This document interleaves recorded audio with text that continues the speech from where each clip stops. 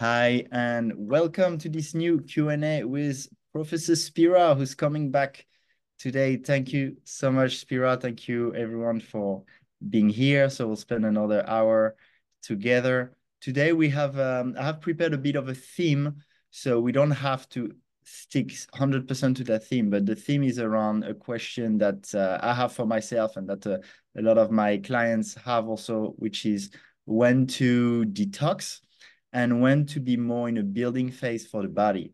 And I think Professor Spira, you're a great person to have to share on this because I find you're both really knowledgeable in terms of how do we transition smoothly, but also you like to go into more deep cleansing journeys, right?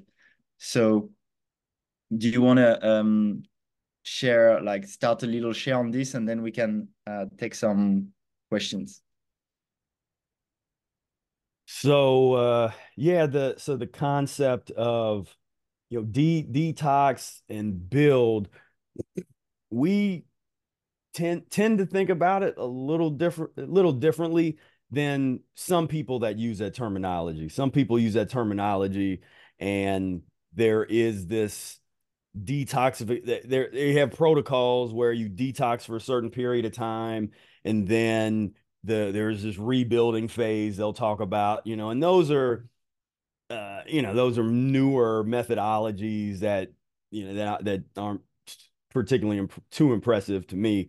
The mucusless diet healing system approach, which is the background I come from, is one where it's like a perpetual cleansing process where the way you live, you are always cleansing, and your body starts to dictate to you when it wants you to dig deeper, when it wants you to fast, or when it wants you to do some kind of deeper detox thing or get into some herbology or whatever. Like when you learn how to actually read that from your body, as opposed to a prescription, which is again some of the people that I've heard use that type of terminology, that detox and rebuild or build.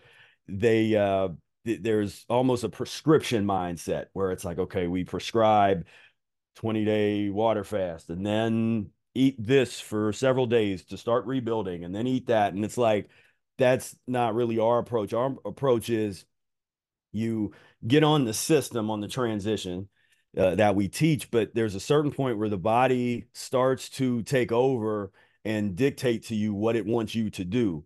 Where, because sometimes it wants you to eat something, because there's some people that will resist eating something because they're using their mind, thinking, well, the more fasting, the better. And so they're okay. I'm not eating. I'm just not going to eat anything, and that's great. Or I'm gonna do 5 enemas, or they'll just start kind of making things up.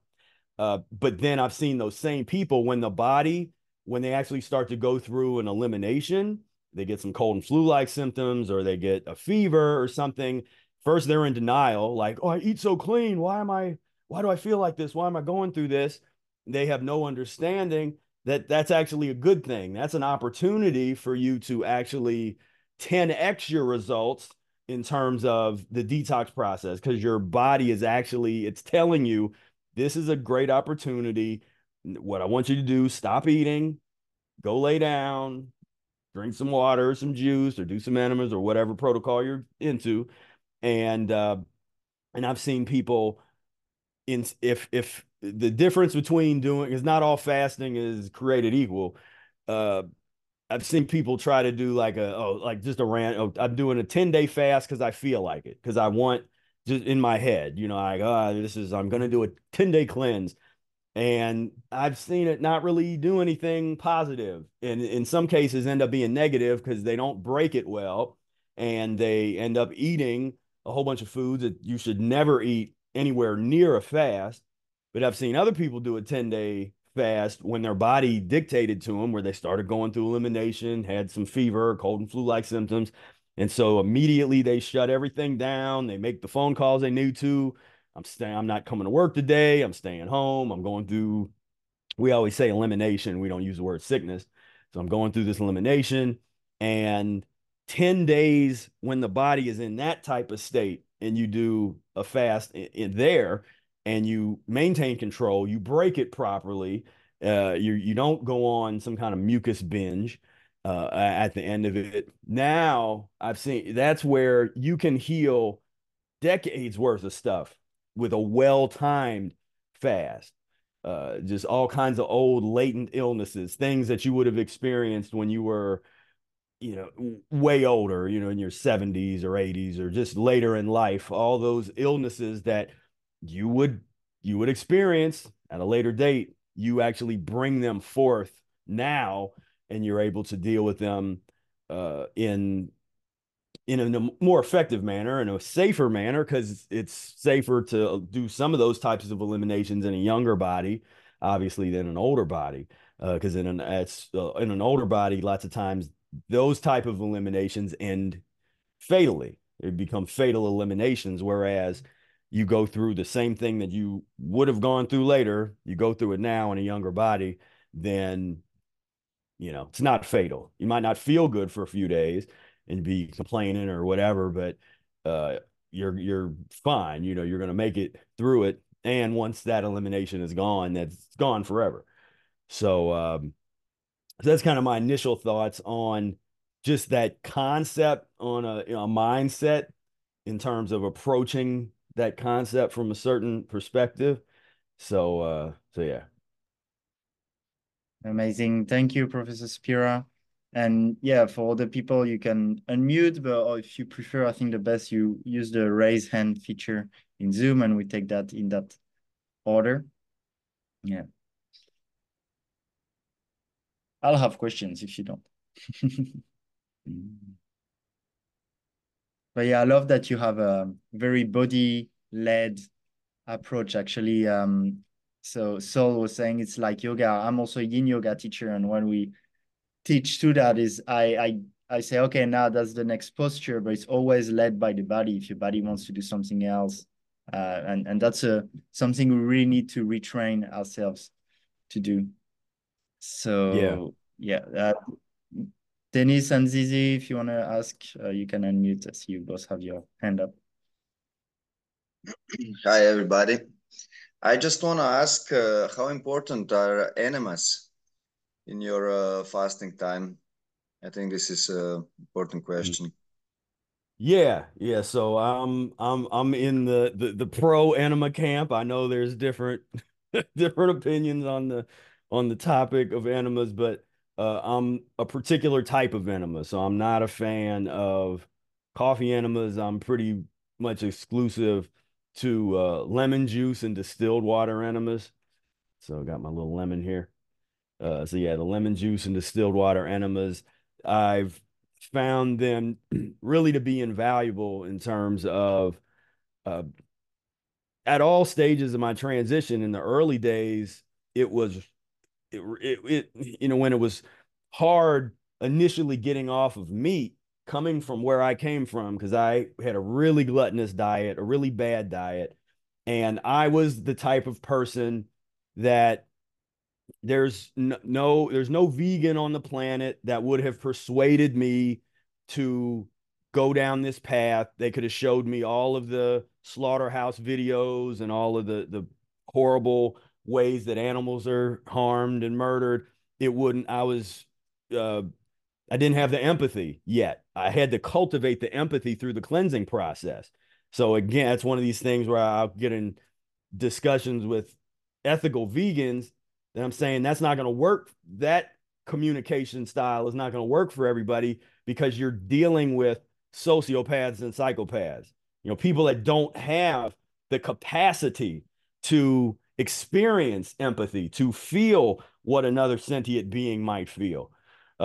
So coming from that, I say that because I know there's also a lot of people in the raw vegan community that will make a similar type of case where they're like, oh, well, you just gotta just start or do this or that. That wouldn't have, for somebody like me, that wouldn't have appealed at all. There would have been no way that any vegan or raw vegan or anybody from that coming at that approach would have got me to begin this path. The mucus diet healing system had that the specific approach and the transitional methodology that stuck. along with it's one of the most dynamic things that I've ever seen in terms of diet, because it's the only system I know of that can take you from and an initial part of a transition that might include some dairy products or even some meat or some, and how you transition at that level, and then 50-day water fast and dry fasting, and the potential for humans to go really long times without food. The concept of vitality equals power minus obstruction. There's nothing else on the planet that I know of that is that dynamic, that can take you all the way from McDonald's to, for lack of a better word, breatharianism, than the Mucus Diet Healing System. And so for me, that was that was the key understanding, was that transitional methodology and understanding. As we get cleaner and cleaner, that's when that empathy comes up, where you can actually feel what's happening, feel, to have that kind of that level of empathy, to want to get off of meat or want to become a better person.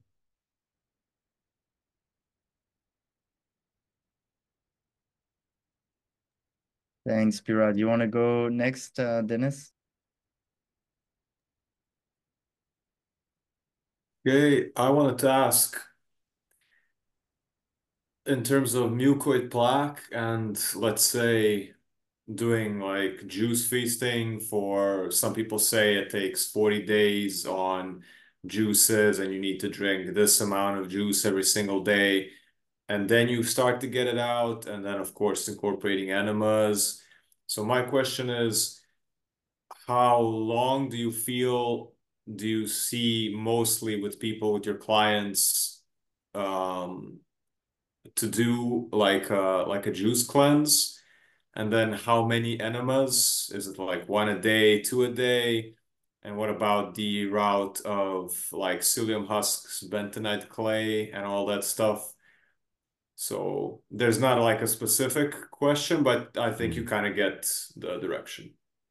Yeah, yeah, and to finish up with as that goes right in from where the point that I was making with the whole empathy thing, was the on days when I was craving meat, that the lemon juice and distilled water enema was everything, because that allowed me, because when you're sitting there and you're really dealing with like real addiction, this is real addiction, and you really take it seriously for what it is, and there's nothing forcing you. I had used to have these coupons for these. It was like large pepperoni pizzas that I would buy almost every day. It was at the college for like $5. So I have that no one's forcing me to get on this path. And so I could either for $5 go get a whole pizza to myself, or I can, I don't really want to eat a salad. I don't want to eat fruit, but the one thing I can control is doing an enema. More in the beginning, more so than controlling what I put into my mouth. And so once the poison is gone out of the system, once you get that residue of the dead animal carcass and all that out of your colon and your intestines, the craving for meat goes away naturally. And so there's no uh, uh, there's no trying to force yourself to do it. It's not a question of willpower. It becomes just a question of mechanics. And you get that stuff out of your system and you start on the beginning of the cleansing process. Then you are starting to allow the body to squeeze out the waste and get deeper and deeper into the tissue system, to the point where now you're really squeezing out some of those deeper toxic waste. And then you're, now you're on the path and you're having a higher conversation. But in terms of, juice cleansing, I always tell people to start with Professor Arnold Ehret's recommendations and methodologies that he talks about in both rational fasting and the mucus diet healing system, which is, it's really a day by day process. So you start and this is what I love about the system, because the whole thing is edging you toward being able to sustain longer fasting periods naturally. And so he doesn't just start you off with, okay, go do a 10-day some type of fast or a 21-day cleanse or whatever. It's let's see how you do eating one meal a day. Let's see how you do eating nothing but fruit for a day, or maybe have nothing but fruit juice for a day. You know, the one meal a day plan. Then you can extend that a little bit. And while you're doing that, that's the one place where Eric's very clear with his recommendation to do and while you're fasting to be doing enemas at least every day during the fasting process to kick out all this stuff that's being squeezed out into the system to just aid the body in helping to move that stuff through. And that's where a lot of our people start getting all the the good old, I got to show y'all the mucoid plaque pictures. I start my clients all start getting this kind of stuff coming out. And yeah, you can pass some of that stuff without the enema, or the enema can, it's come out as mucus slime bowel movements, but the stickiest of it, it's not coming out. It's going to be sitting up in there on the lining of the intestines and the intestinal wall. And what people blows people away is they can be 10, 15, 20 days into eating no solid food, fruit juice only, and doing enemas every day. And they're still having natural bowel movements. And the enemas, like this stuff is coming out on day 20, day 25. And so it puts into perspective how filthy we are, just for physiologically. Uh, but I recommend people. This is our edition of the rational fasting by Professor Arnold Ehret with all of those. And got of course, the mucus diet healing system. But that the method of getting yourself, edging yourself toward the longer fast, and then being ready to do a longer fast once the body tells you that dictates it to you. And that's what I try to teach people is so there's a number of people in our community that'll do fast one day a week or 2 days a week or a couple days out of the month, or it doesn't have to be long and hardcore, especially if the diet is of a cleansing nature, a transitional cleansing nature. When you start to feel anything, you start to feel, oh man, I got a little headache, or you got a little, instead of what we were taught in regular society is to either ignore those signals or take a drug to suppress and ignore those signals. But instead, when you get real sensitive and you're like, okay, I got a little bit of, little headache. What's that about? Okay, let me do an enema and go lay down, or let me, get a fab. And the more severe the thing is, it's like, okay, I'm feel a little achy and I don't feel right. Enema fast. Like, I'm just got that. It just, that needs to become a habit where it's just a reflex, where it's like, oh, I don't feel good. You don't even think about it. I'm fasting right now. And if the body is wanting you to do the 10-day or the 20-day fast, or like, well, I used to do 6-month long. I don't promote that or tell people to do that, but it's like the third, fourth, and fifth year of me or practicing the diet for like 4 years in a row. I did these really extended periods of juice fasting, but once you start going that long, then it's not really like I don't even call it a fast anymore. That's just, you're just liquidarian, you're living on fruit liquid. But yeah, so for me, all of this stuff, when you're talking about diet, enemas, the herbs, all those things are tools. And we can get into the prescriptions of how those tools are used. There are general ideas and general principles, but the specific ways that they're going to be used will be unique to each person's situation in terms of where they're at, how old they are, how much uh, acute ailments they have, and latent illnesses, and different types of symptoms or any kind of diagnosis they might have. You take all that into account when you're recommending different levels of fasting. For instance, last year I worked with somebody, and I have their testimonial is up on one of my sites. Mike, he was he had cluster headaches for the past 20, so it was like 25 years or something, 27 years, he said. And I'm not sharing anything private because he says all this in the testimonial. And he was an example of somebody, he was earlier in his transition, but the symptoms that he was presenting elicited me to recommend that he do an extended fast, because you don't see me talking about that in like where I'm always recommending long fast or something in my videos. I'm very much focused on transition. But like I said, if I'm working with somebody and their body symptoms and everything is telling me, okay, this person needs to fast, then so he ended up doing something like 20, 25, I think 25 days on juice and enemas, and the cluster headaches went away. Along with, and when that's the kind of stuff happens, then all this other stuff starts healing.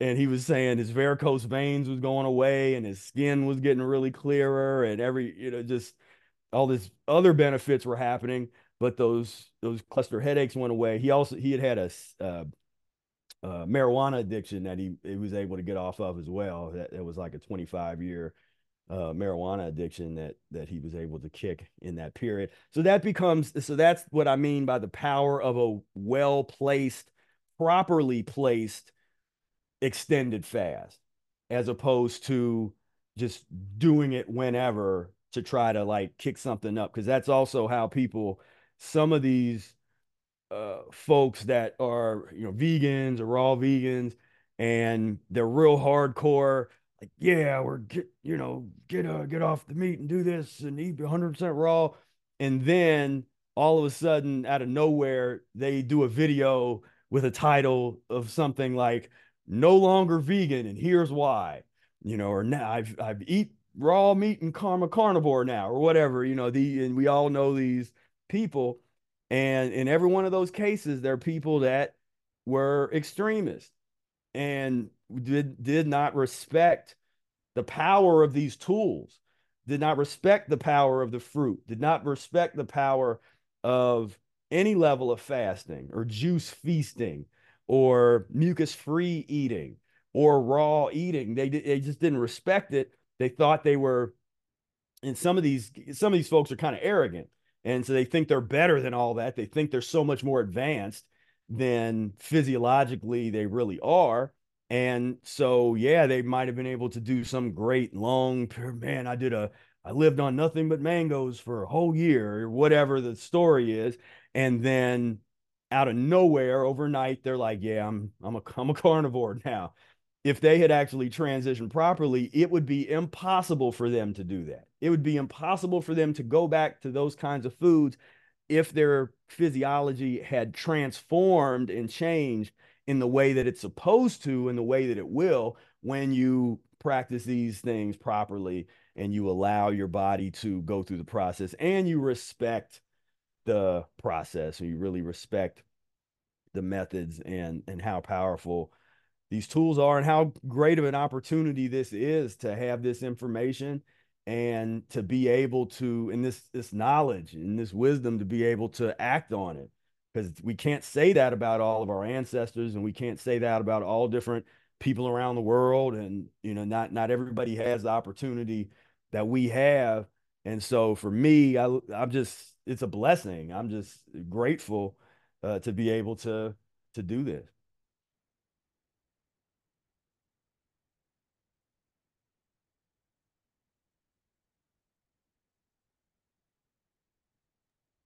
Thank you. And yeah, people, when you have question, you can, when you're next, you can also just unmute and ask, and now it's you, Sol. Yeah, thanks, Alex. Thanks, Professor Spira, so much. This is my first day in this group, so very, very interesting stuff. And actually heard about you through Dr. Robert Morse. Spira. So he's my mentor right now. So I'm learning a lot about the detoxification and the herbs and stuff like that. And I found it interesting earlier what you had mentioned about the going through this process allows the body to heal future like the healing process, like things that we would eventually subscribe not succumb to, but experience, whether or not whether we do the work. So just like yoga, my teacher in yoga, he said, the reason why we do our practices every day is because that increases the time for the body to heal, um, or minimum. It's and it's better to do it at a younger age. I never linked that to what we're doing here with the fruit, the detox, and all that stuff. I'm curious to kind of get some information on where you learned that.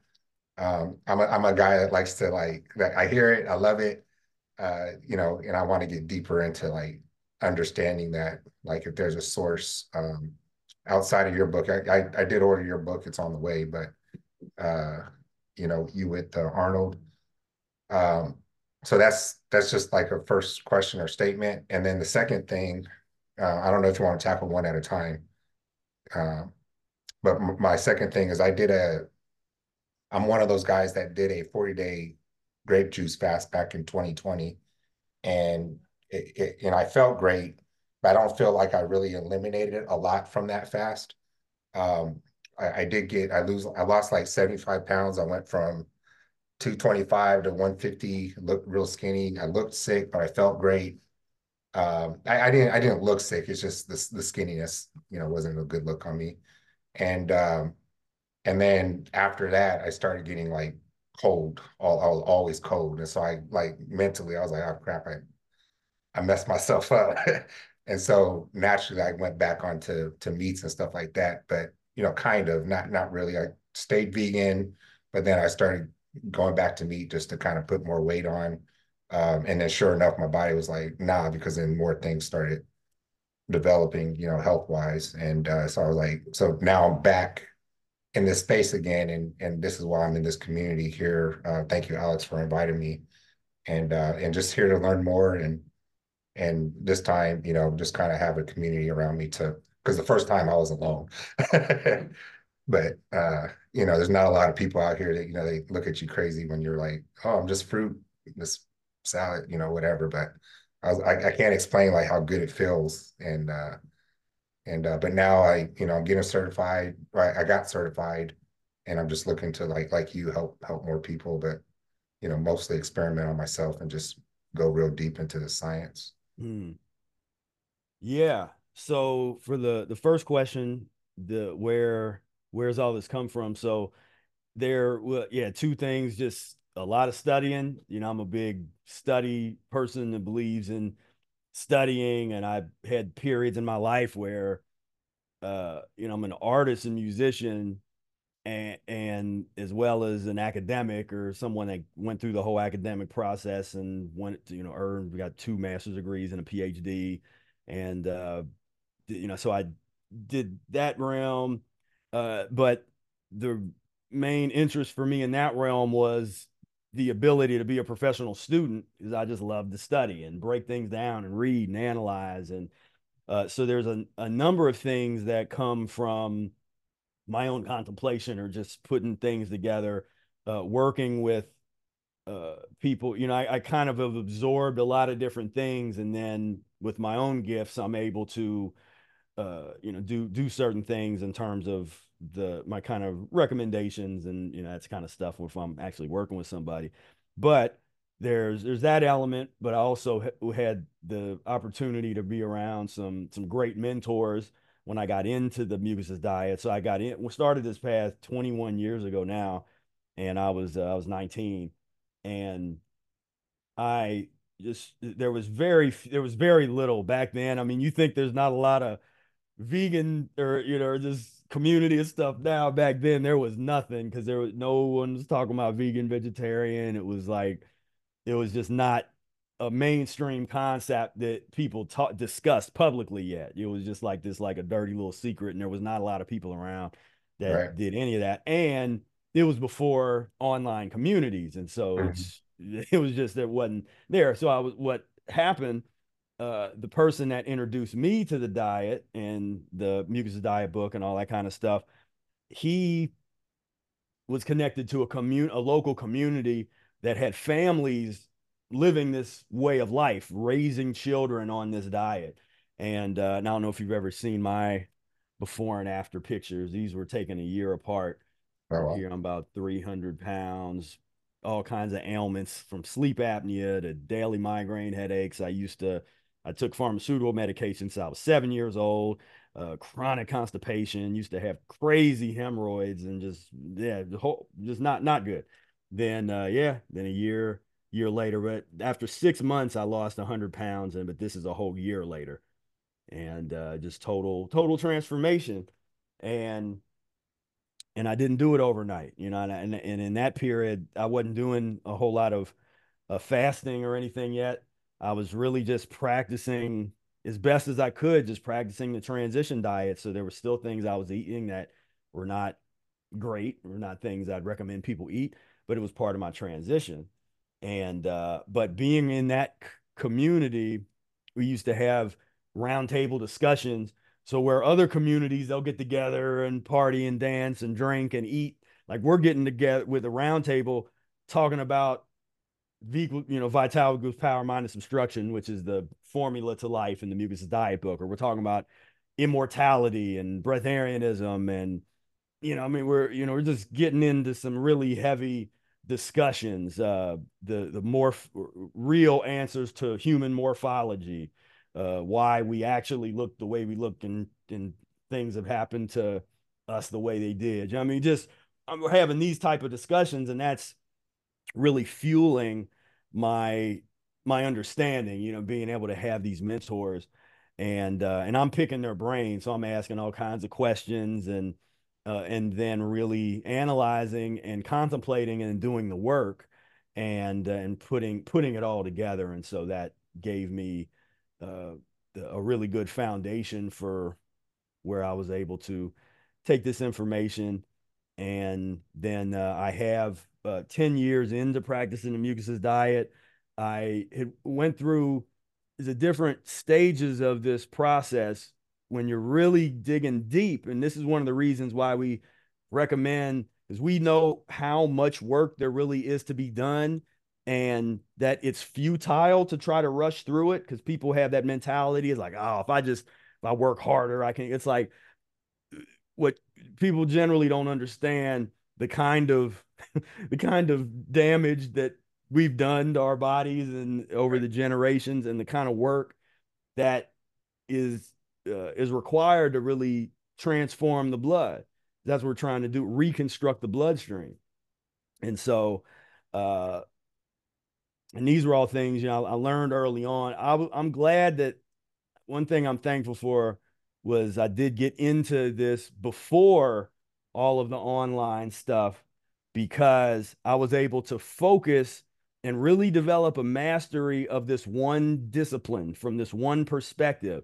And that's one of the things that I think is a negative element. There's pros and cons to everything. So one of the negative things of the modern day internet, kind of internet culture, is the people not really mastering one paradigm and one thing, and then once there's a mastery of one particular really strong fundamental perspective, then going to all of the other different systems or people or concepts, and having something to bounce it off of.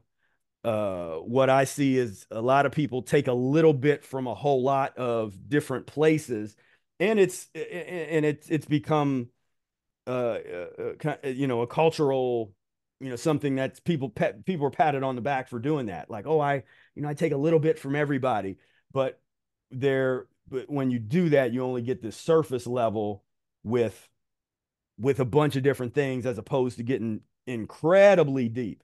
And that's what I did with the mucus diet healing system. I got incredibly deep with those studies.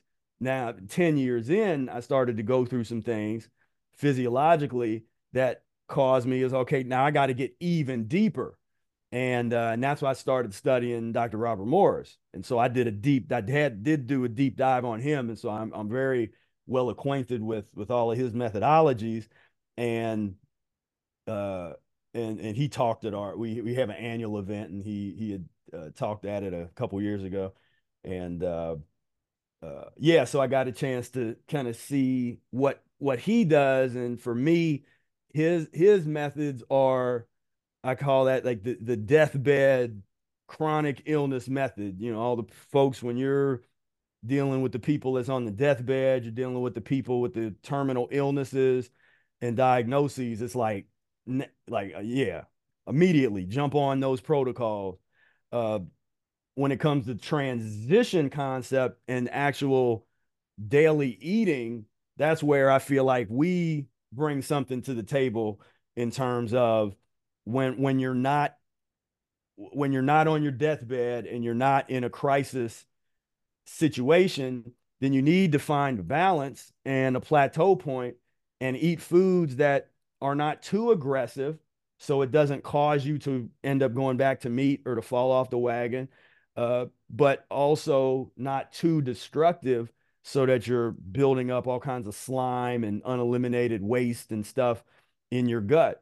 And I know, plenty of raw food folks that really don't get into the mucus free piece that you end up having a lot of gunk in their system because they they're eating a lot of the mucus forming raw foods, and that's one of their main focuses.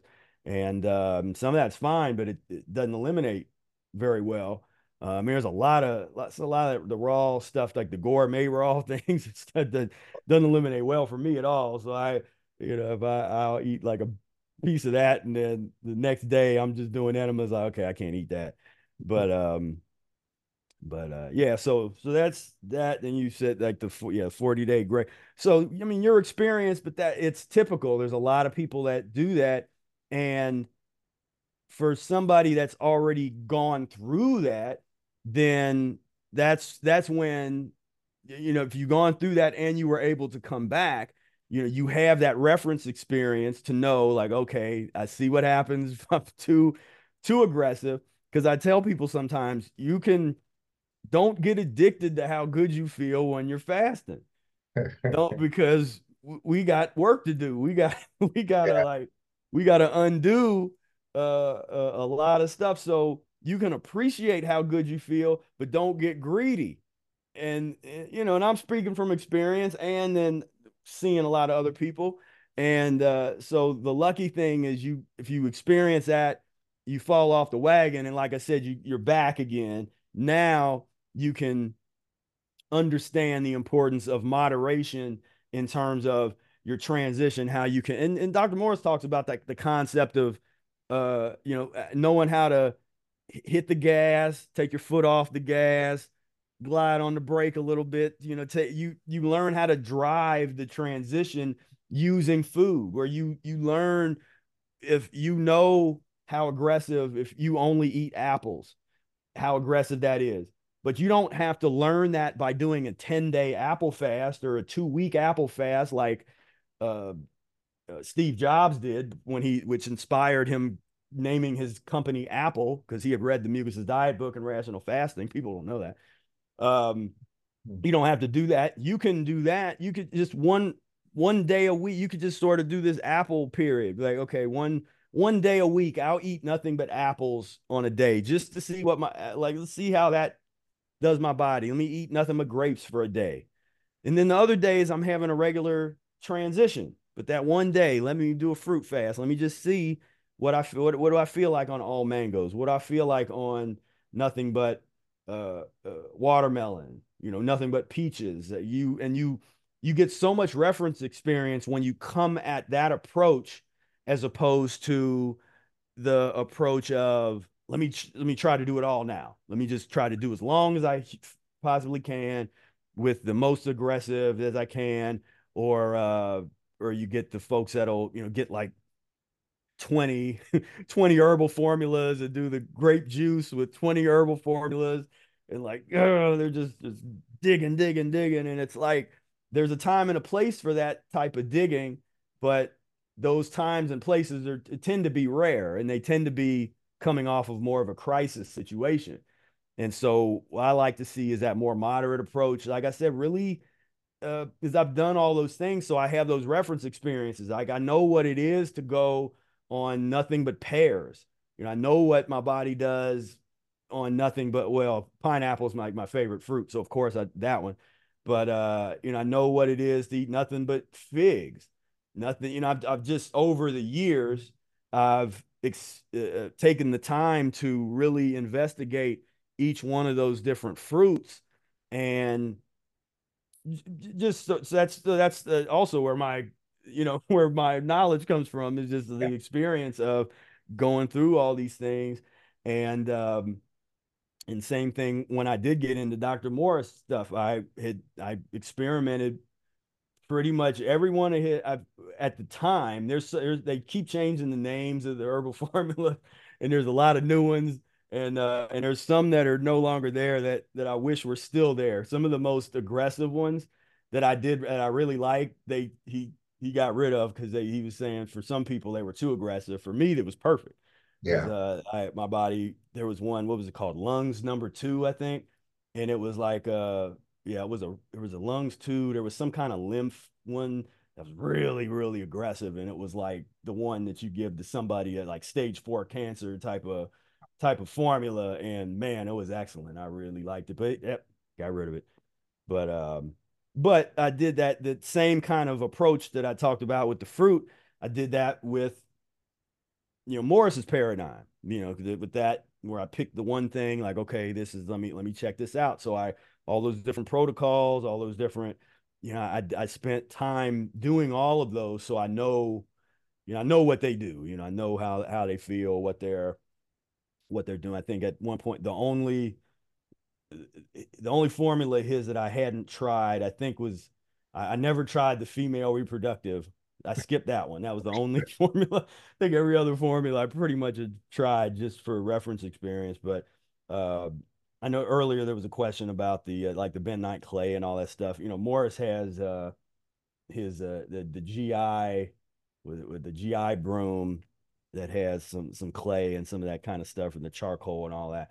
I'm not real into that. I know it's a tool, and there's a plate, like like I said, a time and a place for that. I would recommend that to somebody who has an incredibly toxic gut, that has really, really rancid stuff, like the kind of thing uh where there's poisons that are coming out that are literally like eating their they're them eating themselves from the inside. Like, as I've had eliminations where the acid is so strong, I can feel it on, like, burning my skin as it's eliminating out of my body. Like, it hits my cheek or something, and it's like, damn, get that off of here, because it's so acidic and bad. But uh that's where I think, the clay, some of those things can be useful, like I said, as a tool. Uh, but I find, for me, the consistent, because the question is, what are tools that you would use for a short period of time under certain circumstances, and what are the tools that you use consistently? So for us, the lemon juice and distilled water enema became a consistent tool, and certain types of fruit and vegetable combinations, or things that became, not eating at the same time, but just in terms of meal construction. There's certain things that are staples, and other things that you might only eat once a year, or a couple times a year, or very rarely. And so yeah. Yeah. And I'm sorry not to take up too many people's time, but because I'm just not familiar, can you explain very briefly what you mean by transition? Like what you would recommend as a transition, at this level where we're more familiar, and then even at the level where introducing people into this mucus free. If it's in your book, I'll read it. Yeah, well, I definitely recommend get like really check out lessons 15, 16, and 17. Those are the transition diet lessons. But in general, it is as you really go through the book, you'll see how that there's a whole paradigm there. Because for us, I use the word transition all the time, but it's more than just a dietary thing. We see the world through the lens of transition because it's everywhere. It's natural, whether you're looking at the transition of the seasons, if you're someplace that has seasons, and the transition, the way that a tree unfolds or any kind of plant, the human, there is no human that can use their brain and their mind and their willpower that I've come across that can unfold if they're 2 months old. I don't know any either baby or parent that can use their mind to make the unfoldment of that baby go faster to the point where you could just use your mind and unfold the human organism into an adult within a couple weeks. It doesn't go like that. There's certain things that are built in, that are locked into how things operate on this plane of existence. And the transition isn't a choice, it is the law. But a lot of people, they try to break the law and it doesn't go well, and they ignore it, they don't respect it. And so for, in terms of transition, because you got transition diet and then just transition overall transitional methodology that can be used for everything. We come from a perspective of artists, and all art, the cultivation of artistic ability and skill. You might start off with some gifts, but the best artists on the planet work on their art every day for hours and hours a day. Working, nobody plays better than John Coltrane played, but nobody really practices longer than he practiced in a day, where 19 hours a day. I mean, he used to fall asleep playing the saxophone, wake up, and he's back immediately playing. And he would stop maybe to eat and he'd get right back. But even while he's eating, he's listening to music or he's analyzing something. So it becomes we bring that type of attitude to the practice of the mucusless diet healing system. And that's opposed to there's some people that get on these pads and they're coming from like an athletic. What's that? Yeah, can I ask you to wrap up this one a little bit more, because we have two more questions and I have another question from someone else, and we can go a little bit over the hour. That's no problem. But Yeah, to keep it not too long. But thank you so much, brother. Sorry for that. Yeah. So, well, yeah, I think you get the point. Transition is law. To sum it up. Shari, do you wanna go? Yeah, I could listen to you talk for hours. Don't worry. It doesn't bug me. But I mean, mine isn't really a question. I have one quick question, but it's more of a comment. I just wanted to say, like, on everything that you shared.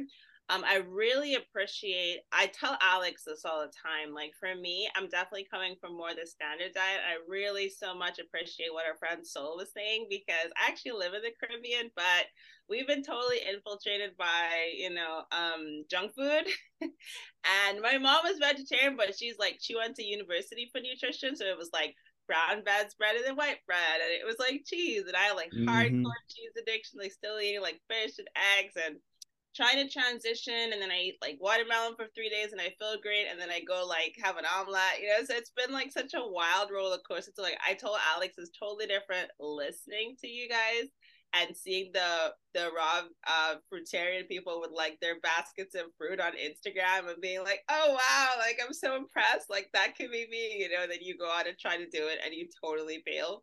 But the comment I wanted to make was something you said very early in the thing, which was so helpful for me, when you said, I think Sol brought it up as well, when you said, okay, your latent diseases, you're actually going to have to like process them out of your tissues. And that was so helpful because what happens to me is like whenever I get any kind of detox symptoms, then I go back to eating like as even fruit, right? Like if you try to eat the healthy, like the Arnold diet style, you will either get like super strong cravings, like you said, addictions or whatever, parasites or whatever. But then, like, some to me, it's like the symptoms get magnified. So I really appreciate you sharing with us about like how it feels like the acids burning sometimes, or like the symptoms, like joint pain. I get joint pain, and I try to fast. I'm always like, oh, I feel like I feel worse, you know. So I feel like it's that courage thing. It's that bravery thing. I love what you said about the fact that like the longer you like if you keep getting scared, you run away. Like the longer you leave it, the harder it's gonna be. When you get old, it's gonna be brutal. So I love that. I'm sure you can respond to that. But my quick question I wanted to ask was about the lemon. Do you like fruitarians and like teeth care, for example, with stuff like the lemon? Like if let's say you're fasting and you're having a lot of lemon juice, um, what's recommended for teeth care? Could the acids eat away at your teeth? Like, let's say you're doing like a lemon juice fast. I love lemon juice. I love citrus. And when I want to fast or cleanse, I feel really drawn to citrus. But then I also feel like I feel it in my teeth and my gums, and I worry that I might be damaging my teeth. So if anything you could share on that would be helpful. Yeah. So yeah, that's one of those things where, of course, in perfect circumstances where we have perfectly ripe fruit, it's not acidic, it's not just questionably ripened, or they use some kind of weird toxic stuff to ripen the fruit, then those issues aren't as big a deal. But also sometimes people forget they'll want to blame fruit for the teeth issues when it was really their previous diet, and the teeth are exposing the weaknesses, or the fruit exposes the weaknesses. And then if you have any elimination where that lymph fluid, if it's stagnant around here, and that's when you can get the puffy, it gets a little puffy, and you could it can feel weird and be scary. That's the time when it's recommended not to go to a dentist, because they'll want to pull all your teeth out, some of them.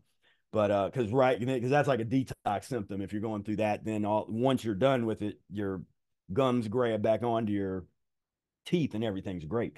But that's where, like, Dr. Morris's points are spot on in terms of the lymphatic stagnation. When you got this lymphatic stagnation up here, those acids are irritating your nerves from within. And so if you have, and then if there is any poor dental hygiene on the outside, or just, and there's acids, because they're more focused on, the dentist dental sort of culture is obsessed with the outside of the teeth, but have no concept of actually keeping the inside clean by way of making sure your lymph fluid is moving, and there's just not stagnant. But in terms of practical care, I recommend using, if you're drinking a lot of juice and citrus and that kind of stuff, using a straw. And that's something that I'd started doing years into practicing the diet. But yeah, using a straw and not doing like what I used to do when I started, where I loved the juice so much I would swish it in my mouth. I had to stop doing that. And because I've never had there was just times where I already was prone to teeth sensitivity, because at a young age they had been giving me antibiotics that actually like stain the back of my teeth, like way in the back. It's brown, it's kind of weird looking, and that was all when I was a child from the drugs that they were giving me. And so most of when I started practicing the diet, my enamel was already gone because of the drugs that they did. So what I find is helpful is the oil pulling. Yeah, the coconut oil pulling, if you're familiar with those practices. Uh, and I used to do it more, because really now I only do it if there is some kind of sensitivity, but I haven't had any.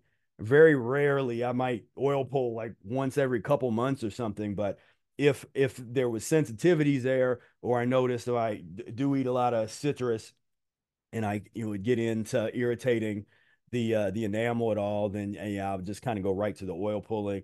Then I use was it this brand called Boca. I don't know if any of you've seen that, this toothpaste that I like. And yeah, it's fairly natural, pretty, pretty I've never been real into the it's one I usually I usually don't talk a whole lot about that because some people get so passionate about their their lotions and their toothpaste and kind of stuff. Like for me, I'm not. I'm just like it either works or it doesn't. I'm not passionate about it. I could care less if anybody checks it out or not. It's one of them things. I'm just like, this works. Okay, I'm gonna use this.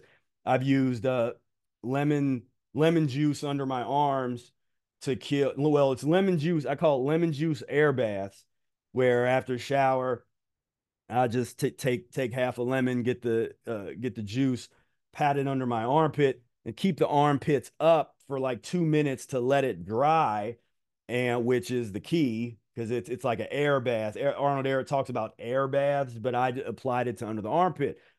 There is your because your BO is going to come from one of two things. There's either the external bacteria that builds up, which I don't care how clean you get inside, that stuff is still can build up on the outside, or you get the nasty stank that's coming through your pores from the inside. If you've been on the diet long enough, a lot of that stank is gone, but bacteria could still build up in crevices in different places. And so that lemon juice for me has I don't know, I've done that for like 15, 16 years or something. And that got me away from all those stupid uh, deodorants and chemicals and that kind of stuff. But yeah, but that's kind of my thing there. But I do advocate general, brushing teeth, and if you got an air or water pick, and just taking care of the teeth, that general maintenance. Of course, no fluoride. Don't use that. Try to find natural products or as natural as you can, and and take care of your teeth. Professor Spira, should you brush your teeth after you have a fruit, like a acidic type of fruit meal every time, or rinse or anything, or you think just having smoothies with a straw is fine? I'm just curious about eating the fruit, if you have any tips on that, like right after, or not really. It's not that I mean, important. it's a good practice to do if it definitely doesn't hurt anything. Just to do a quick, doesn't have to be a real long kind of thing. But you could either rinse or just brush your teeth real quick, do a quick little brush, and I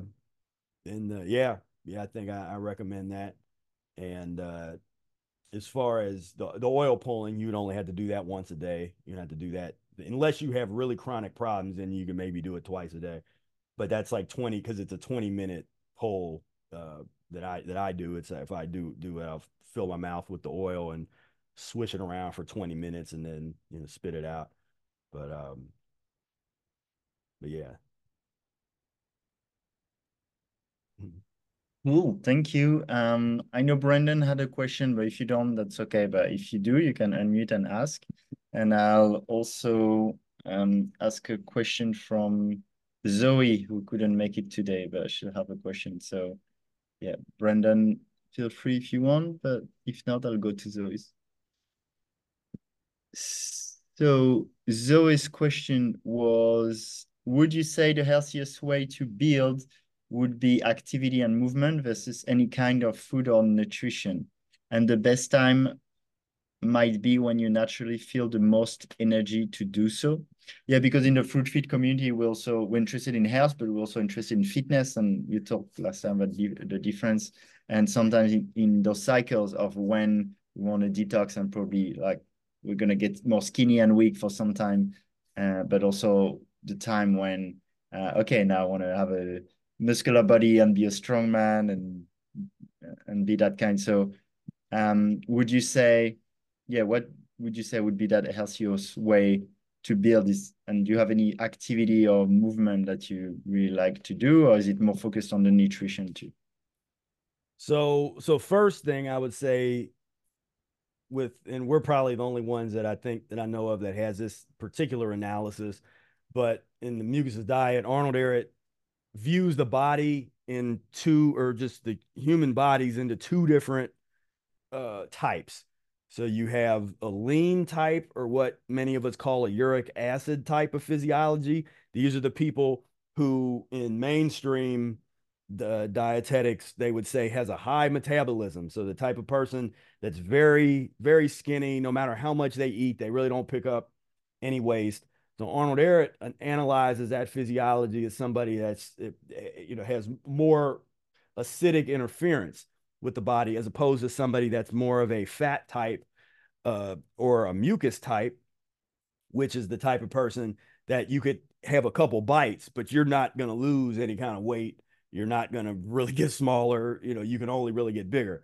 And so those, I won't go into too much detail, those different physiology types, but understanding that is, in my opinion, crucial to making the most informed and best choices with your transition, as well as with your exercise. But I mention this because you have to first accept your physiology and understand what it is, like why do you have it, what it is. So if you are really slender and have more of an acidic level of physiology, then you want to know that, and then you can take steps to deal with that. And so for instance, if somebody is really really skinny, they're like, okay, I'm a lean type, then I'm probably not going to recommend that person go on a long fruit, even though these are the type of people that tend to do long fruit juice fast or fruit fast. Somebody with that physiology, unless they're going through some kind of deep detox symptoms, I'm going to put them on vegetable juices to neutralize those acids. And what happens once those acids are neutralized, all of a sudden they start picking up weight. The muscle, even without working out, muscles start like, oh, why? Because the acids have been neutralized.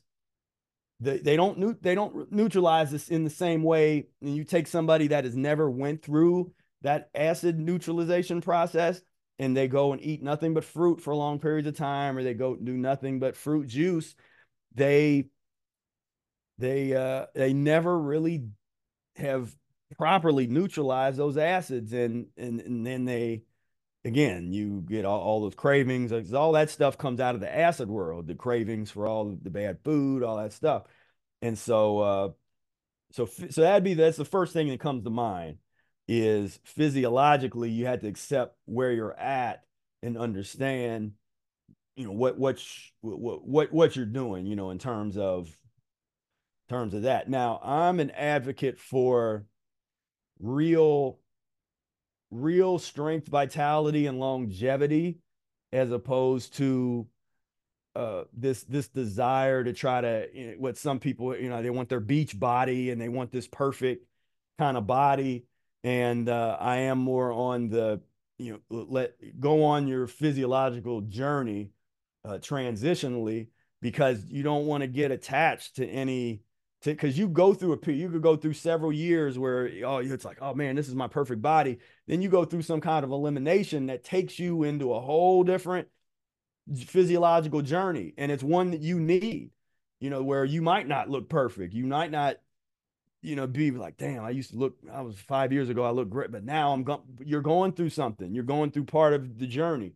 And so that's where I'm kind of like, don't get addicted to some of these, wanting to just, look perfect and this and that kind of stuff all the time. Now, I will say, for me, 21 years in, I'm way stronger today than I was 15 years ago, 10 years ago, 5 years ago. And I'm way, just in terms of just actual strength and vitality, it doesn't even compare. But it happened naturally. It wasn't like I did really cultivate it through the removal of internal waste, and then and then I go and I have my stretching and my workout and that kind of stuff that I do, but it's not a primary focus, so for us, yeah, physiology is really really key. But if you are hardcore uric acid type, it's not going to help you to go in the gym and just go crazy, and then you're going to be like, why I'm not building any muscle, I'm not, then that and that's why people that have that type of physiology get addicted to the protein powders and protein eating and all this kind of stuff, because you're eating poison simultaneously for stimulation, as well as this cosmetic thing that has been compromised by our lifestyle. You know, the way that we see what we think is and isn't healthy is skewed. It's messed up. Most people don't know what health, like real health, looks like. You know, real longevity, because we got to look. There's people that look great, and then a lot of those people aren't. You know, they're not living. You know, in the 80s, 90s, 100. You know, that kind of stuff. And so yeah, that's just some thoughts on that. But physical movement, and Eric discusses the importance of that. So physical activity every day, and he's got some exercises in there that are kind of they're pretty unique kind of exercises. They're almost like uh, physical therapy type of exercises that hit things in a real different way. But your yoga, whatever it is that you're attracted to which is very important to get the movement and the stretching. And but even then, I'm looking at it from a physiological standpoint, where when I work out, I'm in it for the blood circulation, in terms of, because I don't need to, like I said, I'm not like I don't need to bench press 400 pounds. But I still, when I'm in the gym, half the time I'm still lifting more than people in there, which sometimes confuses me, because I'm like, you guys are supposed to be all high on proteins and meat and stuff. I'm not supposed to be stronger than y'all. But it's one of those things where, I guess for me, yeah, the fit, when you're doing that, even working out becomes, the reason becomes physiological, where you're doing it to get the blood flowing and when you stretch, you get that fresh blood, because you've been cleaning your blood with what you're eating.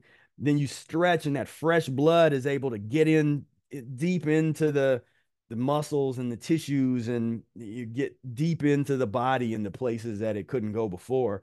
And so then that becomes the reason that you do it, because you're still transforming your physiology and cleaning your blood and cleaning your entire body and taking it deeper with the physical activity. And Eric said, one of his favorite exercises was dancing, and dancing every day, just like the importance of, just, a lot of people don't think about, like, oh, dancing. He just, like, yeah, it was funny in the book, because it's older. He was like, you put on an old Victrola record of some marches and dance around to, some 1910 marches and stuff. But yeah, no, physical activity, very important. But I think it's important to understand it within the context of the physiological transformation, not just to try to look good, but for that longevity physiologically.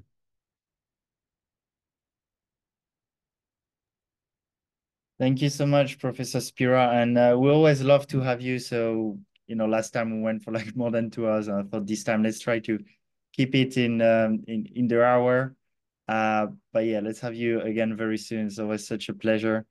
And yeah, of course, I'll put that video on YouTube also. There'll be the links to your channel, to what you're doing, in the description. And thank you everyone who joined also from the community and asked the questions. And if anyone wants to join the community, the Fruit Fit community, of course, you can find the information also in the description of the video. So yeah, thank you so much, everyone. Thank you, Professor Spira. Sending much love to listeners, to you guys. And let's do this again very soon. All right. Okay, you can unmute and say bye, everyone. Yeah. Bye. Thanks again. Yeah. Bye. Quite welcome. Take care. Thank you all. Stay strong.